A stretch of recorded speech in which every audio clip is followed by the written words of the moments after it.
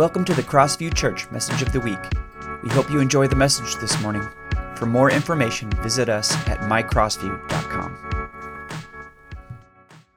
Good morning, Crossview. Welcome to another week of online church. I'm thankful you can join us in this way.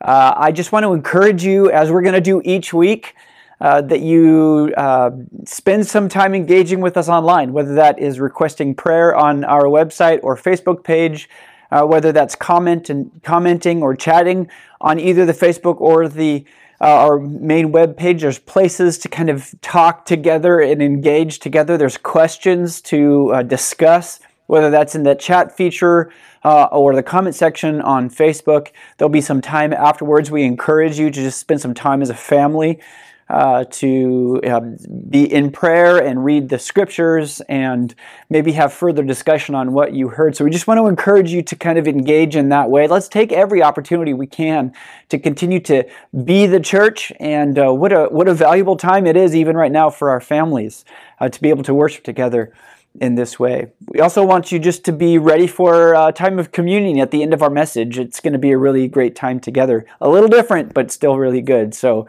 looking forward to that. Well, today is known as Palm Sunday, traditionally the Sunday in which we celebrate and recognize who and what Jesus is, the story of him entering into Jerusalem all of those centuries ago on a donkey as he makes his way into the city. Now, this story conjures up all kinds of royal images for us, this kind of royal entrance, maybe with a lot of fanfare. We kind of think maybe in some of those images, but we could also certainly talk about the fact that the crowds shouted Hosanna. We just sang a song about that, Hail to the King of the Jews, and yet they didn't really fully understand the coming of the kingdom that Jesus was bringing. We could talk about all the ways that Jesus both did and did not, at least as the people were concerned, meet the expectations of the Messiah. He wasn't bringing a political rule, and he was not going to overthrow military might. Both of those were expectations for Jewish people for their Messiah. Jesus didn't do that. But we understand that he was, in fact, the coming king, and he was coming to throw open the doors of his kingdom for everyone. But it looked a little bit different than anyone thought. And today I'd like to kind of look at that difference a little bit. You see, Jesus had a very important perspective as he got on that donkey and rode into town. And I think if we can catch the heart of what Jesus was doing, his perspective, it'll help us in all of our relationships, in all aspects of our lives, but also will help us understand God's heart for Easter. And I'll start by saying that it's clear that as Jesus enters the city, he knows what's ahead. He knows that his hour had come, and he knows from here on out that he would be doing last things. He was clearly aware that he had precious few days and hours left before his death. And that's why it's so important to watch and listen closely to what Jesus does and says in these last days and week of his life. Because final hours brings final words and final teachings, the emphasis on the really important stuff, and that's exactly what Jesus does for us, and so we need to pay attention. His words at the end here carry a great deal of weight. When death is near, there's no time for wasted words or actions. So we need to pay close attention. So let's dive in. I want to start with a reading of Scripture of Jesus coming into Jerusalem. We find it in Luke 19. You can follow along in your Bibles. Open up your tablets, or it'll be on the screen. Luke 19, 28 through 31, 36 through 38, and 41 through 42. Let's start in verse 28. Jesus went on toward Jerusalem, walking ahead of his disciples as he came into the towns of Bethphage and Bethany on the Mount of Olives. He sent 2 disciples ahead. Go into that village over there, he told them. As you enter it, you will see a young donkey tied there that no one has ever ridden. Untie it and bring it here. If anyone asks, why are you untying that colt? Just say, the Lord needs it. In verse 36, it says, as he rode along, the crowd spread out their garments on the road ahead of him.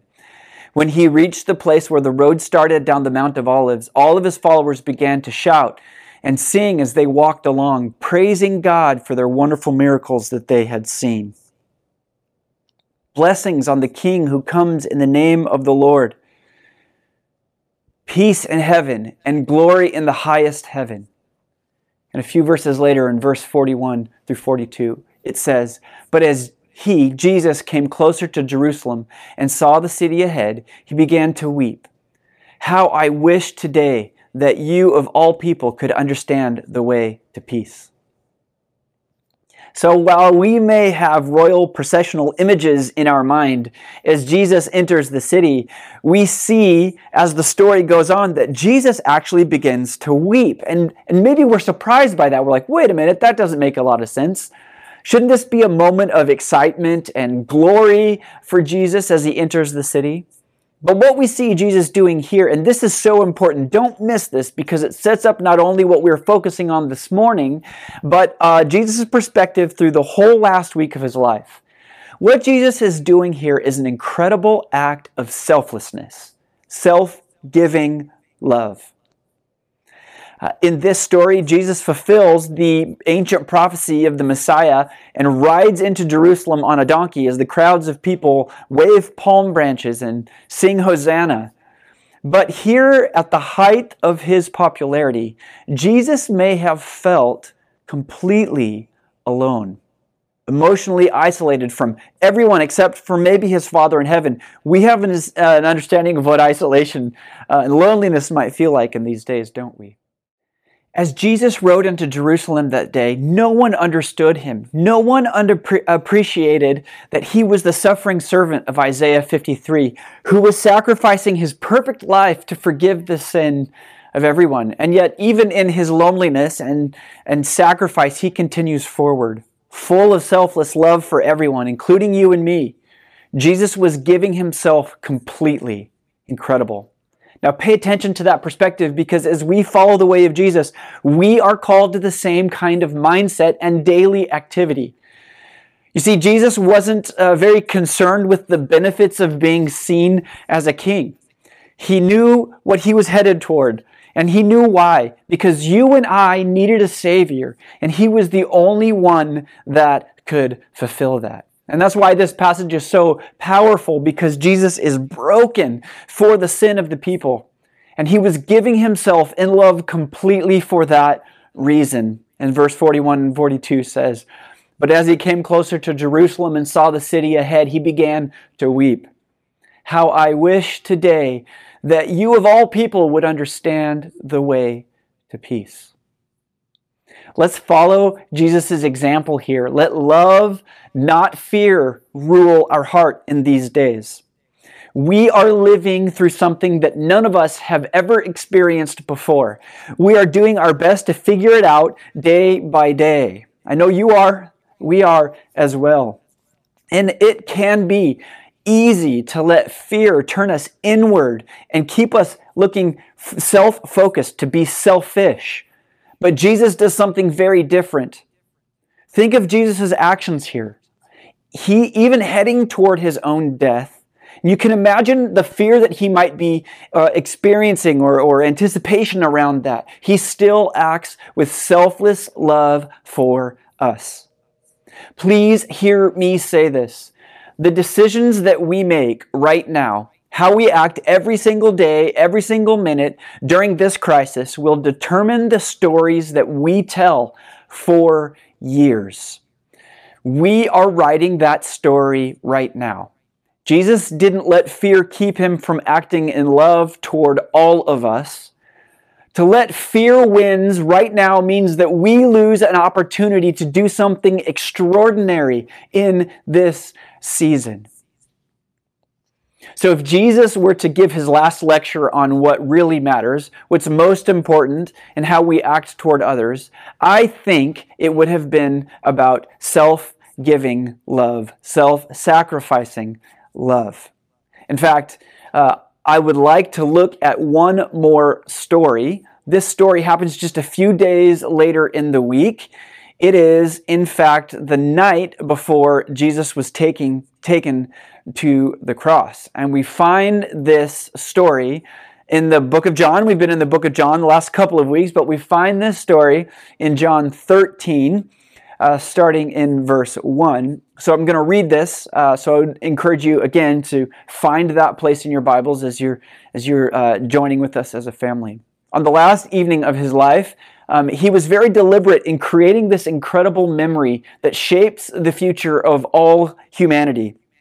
He hosts this final meal with his disciples in Jerusalem, and it's held on the second floor of this building, and they're probably sitting around a long rectangular table that isn't very tall, isn't very high from the ground, maybe about 18 inches tall, a lot shorter than what we usually expect or what we have in our homes. There's probably pillows around the table where Jesus and the disciples would lounge back in kind of the traditional fashion.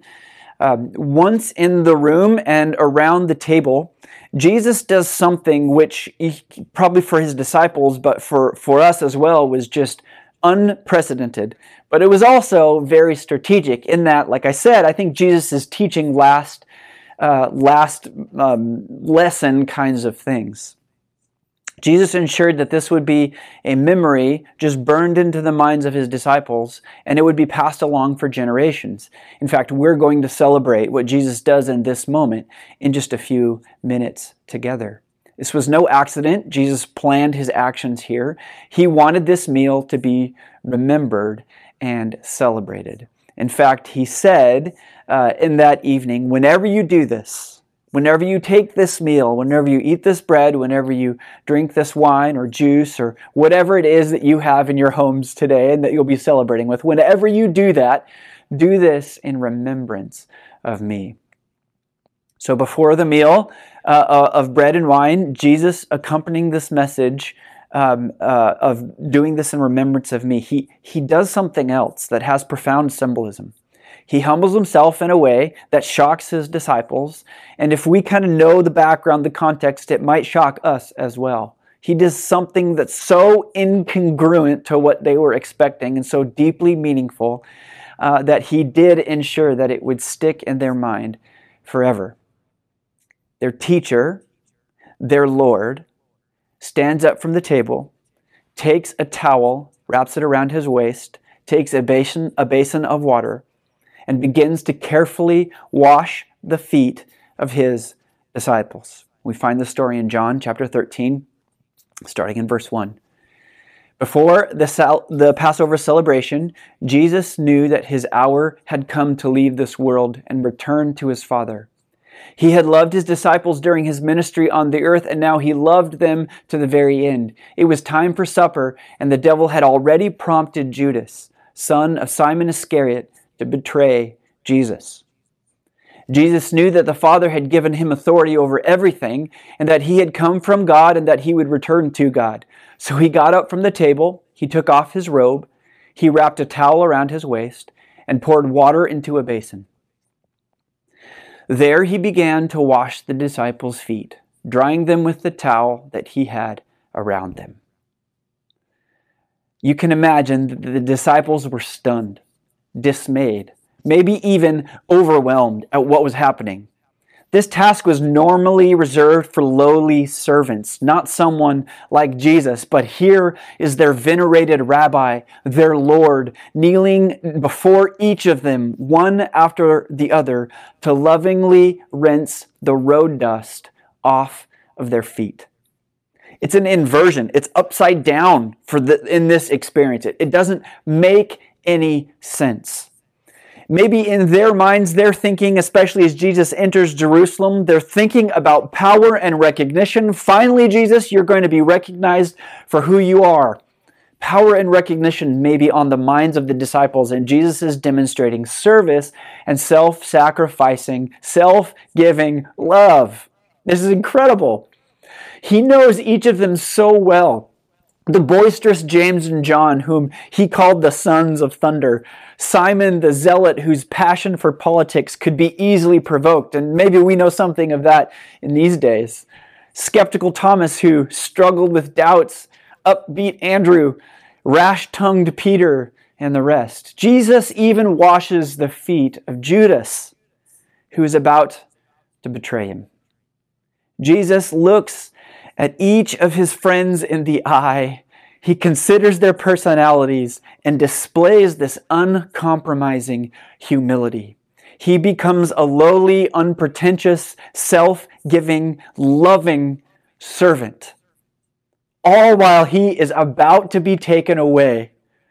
They should be serving him. They should be ministering to him and what he's about to experience, right? But that's not what Jesus does. How powerful and how profound this is, that the creator of the universe, the God of all creation, the Lord and Savior, gives so much of himself in love.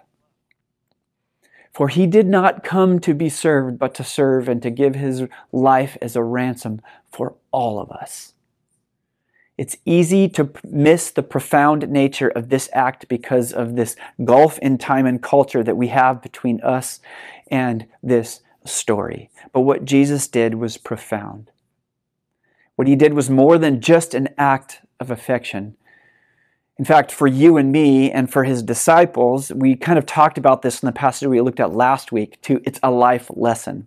In fact, Jesus tells his disciples that they must follow his example. This, everyone, is the way of Jesus. We must become like servants, setting aside concern for our position or our privilege, even setting aside our fear, knowing Jesus goes with us in our fear. But through foot washing, Jesus unforgettably shows us that service and not status is what it's about. This continued act of self-giving love in times of crisis and fear. Even before the last night, Jesus spoke to his followers about this radical servant. He'd given them kind of this lesson before. If you remember, when they originally started following Jesus, probably about 3 years earlier, they were focused on reaping rewards. They wanted a payoff for leaving their lives and following Jesus. 2 of them even had their mother make a special request to Jesus on their behalf. They wanted a promotion, right? Maybe there's this kind of, we see this throughout the story of the gospel, but we certainly know this in our own lives, that there's this constant power grab that's kind of intertwined in the lives of even the disciples, but of our lives as well. And Jesus repeatedly said that these power games, this selfish perspective, is fundamentally alien to life inside God's kingdom. And isn't that a powerful lesson for us in these days? It's not about being first. It's not about being more prominent. It's about heartfelt service and self-giving love. Let's face it. We can be and are often obsessed with demanding that life go the way that we want it. And life is certainly not going the way that we want it right now, is it? We can spend weeks, even years, in this perpetual stew because something didn't go our way. But when we empty ourselves of this compulsive need of selfishness, something wonderful takes place deep within our soul. We find our life through Jesus. So how do we become more self-giving? How do we become more loving? Well, I think it starts when we surrender our selfishness.